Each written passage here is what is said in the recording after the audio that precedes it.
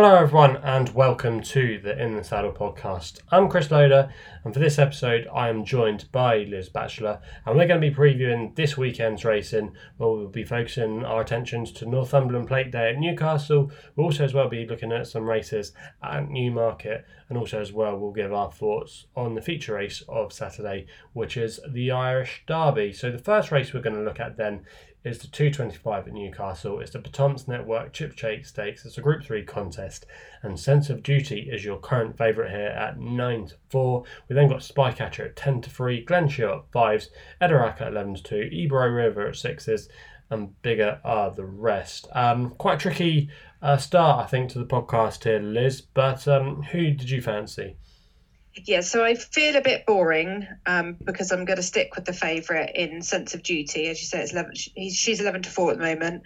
She is the only filly in the race, so she does have that weight allowance against the boys. But I think her form has been franked because she beat home Flotus in a listed race in May at Haydock by a neck.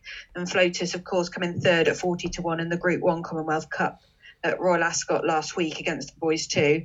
I like the way that she really dug in to head Flotus in the closing stages and she put up a good fight, staying on really well in the last furlong. She's been out 4 times, winning 3 and a second on her first outing as a 2-year-old last August. But I think she's a definite improver, so this step up in class should be easily in her reach. So it is Sense of Duty for me. I think if you're looking for some each way value, then maybe I did take a look at Michael Appleby's Edrak, who seems to love the all-weather and beat home Spycatcher in April here at Newcastle.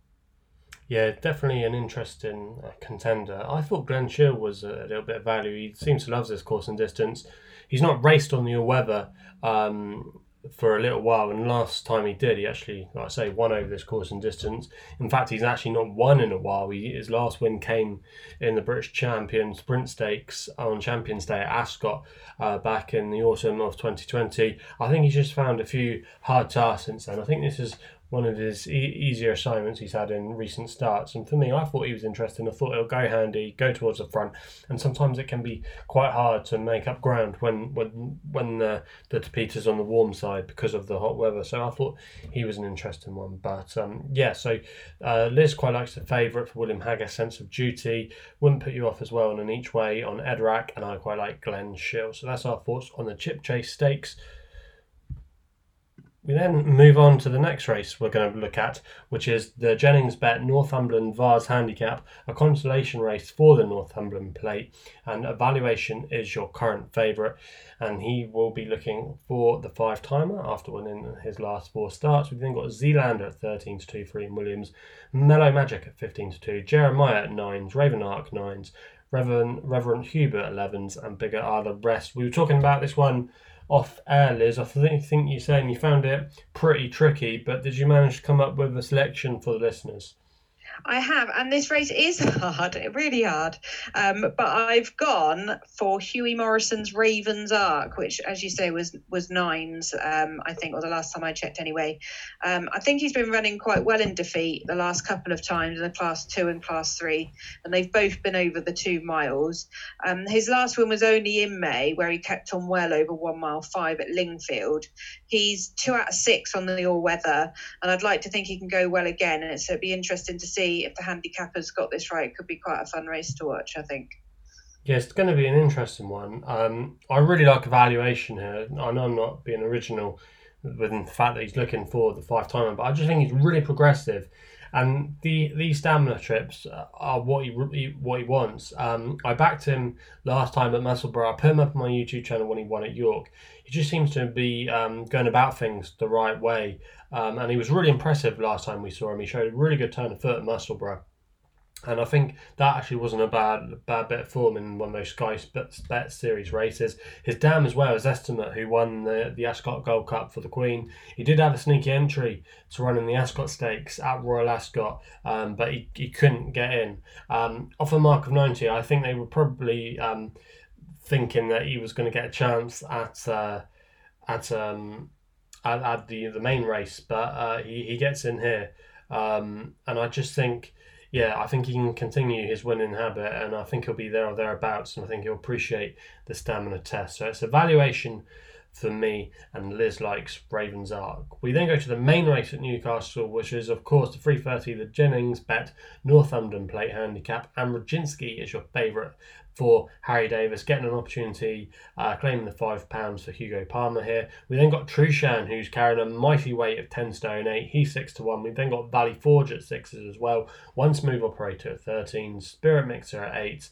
Bandinelli at 10s. Rainbow Dreamer at 12s. And bigger are the rest. Liz, again, quite a tricky race. I think, though, it could be between the market principles. Do you agree with me there? Well, yeah, but I think even though Trushan is 10 stone 8, is he 6-1 at the moment? I think. He's 6-1. Last time I checked. I think that's massive. I honestly do. I just think I'd expect that to shorten almost. I just think it's really big. He obviously should have won at the Gold Cup, ran at the Gold Cup at Royal Ascot last week, but that rain just didn't come, so he was obviously a non-runner. But yeah, even with his top weight, I think he's too classy. He's obviously won Group 1s and beaten some top quality horses, Stradivarius being one. Last seen in April at Nottingham, winning a listed race easily. And this is a Class 2. And like we said, I know, yeah, I keep on talking about 10 stone 8, but yeah, I'm with Trushan all the way. I think he's too classy. And Holly Doyle's on board again. So yeah, I think they'll do well. Yeah, I was actually thinking along the same lines of you. He did run in this race last year where they did go down the claimer route. They put Reese Clutterbuck on, and he ran okay. He was sent off 5-2 favourite, finished 6th. And actually that was, at the time, one of his career best efforts when he recorded an RPR of 1:21. His career best effort, if you want to know, is when he won the Prix de Cajon at Longchamp back in the autumn. But I know they've obviously want to be getting a run into him, but I think he's a class act here. And I wasn't seeing anything that had like loads in hand. I think Rodzinski has to be respected. So does Valley Forge, One Smooth Operator. But I just don't know. I think Trushan is a little bit better now. And I think the last the last 12 months, I think he's become a better horse. His run at Nottingham has worked out well. He beat Quickthorn, who won the King Henry II stakes at Sandown. So yeah, I think there's a lot of positives with Trushan. And yes, he does have to give the big weight away, but 6-1, I think he's a cracking each way bet if you can still get that price if you're still listening to this podcast. But yeah, for me, I'm in agreement. Me and Liz both like Trushan in the Northumberland Plate. We're then going to go to the next race, where we're now going to go to Newmarket for a few races there. The 205 is the first race we're going to look at. This is on the July course now. They race in the July course for the summer, and it's the Maureen Britton Memorial Empress Filly Stakes.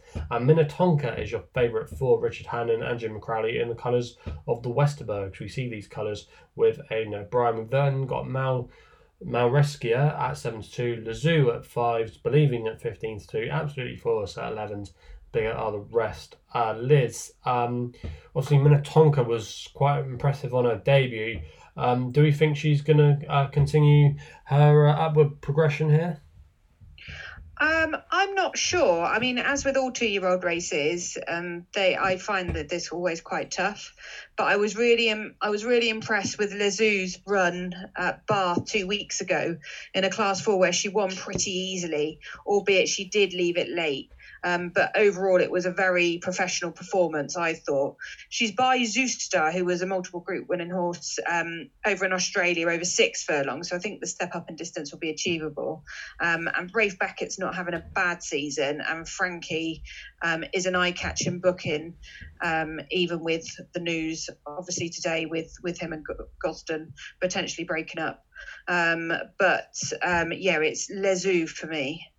Yeah, I think Lazoo you have to respect, and it's interesting about the Dettori news. I'm sure we'll talk a little bit about it in a minute. But yeah, I think you have to respect Lazoo. I think Minnetonka probably deserves to be favourite. She recorded an RPR of 90. I think she could be a little bit better than that. And it's interesting that Jim Crowley comes in for Pat Dobbs. I'm not sure what the thinking is there, but not necessarily a negative in my opinion. So it's Minnetonka for me.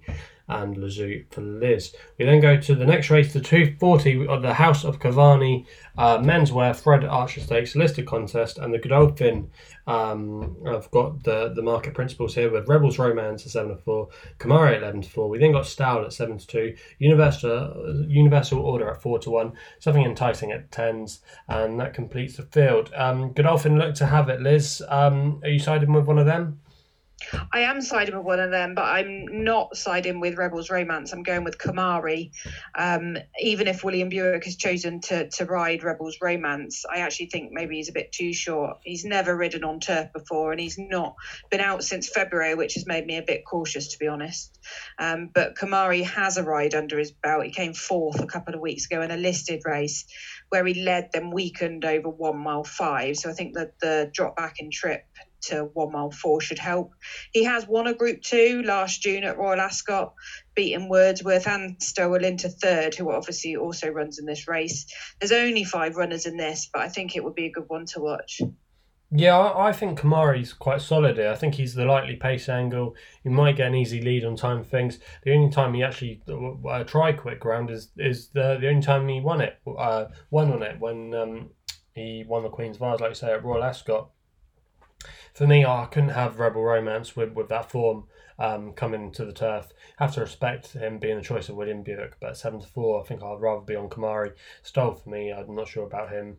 He's not really progressed the way I've liked. Universal Order maybe could get involved in Something Enticing I just wasn't enticed by. So, yeah, I think we're in agreement there. Again, Kamari for the both of us. We then go to the next race, which is the House of Cavani Menswear Criterion Stakes, which is a Group 3. And Sunray Major has been backed into favouritism at 15-8.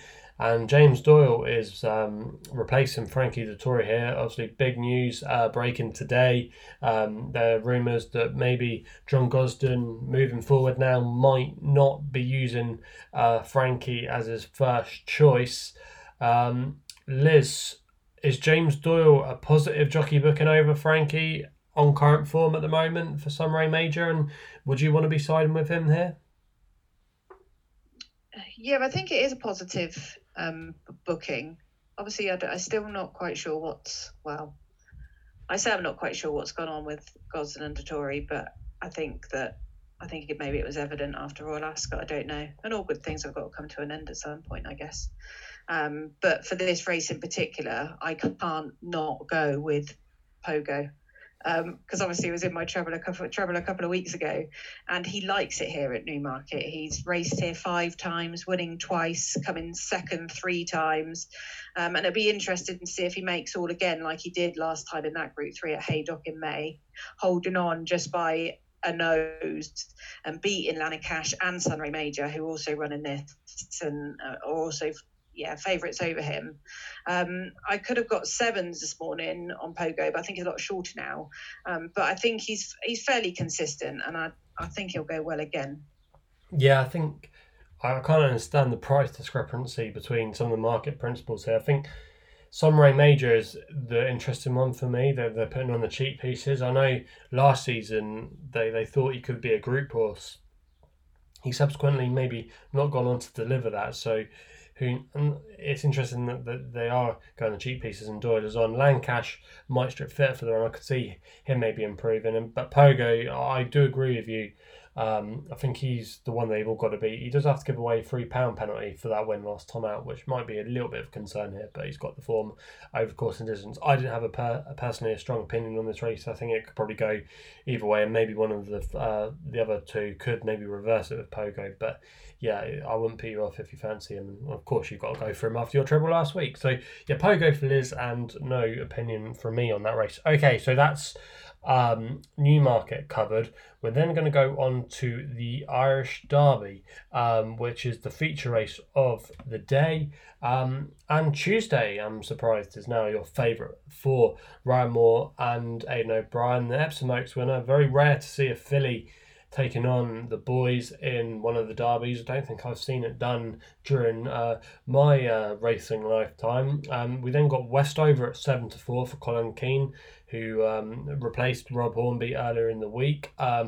That's an interesting talking point. And we then got Hannibal Barca at 8s, Lionel at 8s, Pisbadil at 9s, French Claim at 25s, Balance Ocean at 50s, and Glory Days joining him at 50s as well as the rank outsider. Liz, an interesting battle here, it looks, between Westover and Tuesday. Are we going to be siding with one of them two? Yeah, I am, and I think he really was the bad luck of the English Derby in Westover. Would he have won? I'm not sure, but I would have liked to have found out. He really didn't get a clear run, and I think we'll see what he's capable of in this Irish Derby. But as you said, there's been a bit about Rob Hornby, who isn't partnering him again for this. The ride's gone to Colin Keane, which has caused a bit of a stir, but it always seems to happen in this sport. And I mean, Colin Keane does have an association with Juddmonte, and he is 3 times champion jockey in Ireland. But I do feel for Rob Hornby, but let's see what happens this time, I guess. The horse is reported to be in great shape, and it'd be interesting to see how he's ridden. He seems to get worked up beforehand, but he does like to finish fast, so see what happens there. But the distance would be fine, as will the ground, and I think 6-4 is an all right price. Yeah, I agree with you. I would rather have him maybe favourite over Tuesday, but you have to respect Tuesday. She gets the fillies allowance. She has been supplemented for this race. But I don't know, I just think she was a bit fortunate last time to beat Emily Upjohn, who we all know probably would have won if she got a better break. Interesting to see how it gets on. But I also as well just want to give a shout out to Lionel, a horse I want to follow this season. I don't know if he's going to be capable of winning this yet. I think he's a horse you want to be maybe keeping on side for the autumn. I think the key to him will be soft ground. Don't think we'll get it this weekend, but if he could maybe finish in the first 3, I'd take that as an encouraging run. And he's a horse that I think I've got Ledger aspirations, or maybe even a long shot at an Arc or stuff. And he's a horse that I think could go to the top level this year, but he might not have the ground in his favour. But he's one to maybe keep in your tracker. So that's the Irish Derby covered, and that's the podcast covered for this week. Thanks for your time again, Liz. Hopefully we've had some winners for the listeners this week. Remember to follow us on the socials as well. We're on Twitter and Instagram at In The Saddle Pod. Also as well, please remember to gamble responsibly. Rate and review wherever you're listening to us on. We really appreciate all your feedback, and that's all we've got to say. So please gamble responsibly, and we'll be seeing you again soon.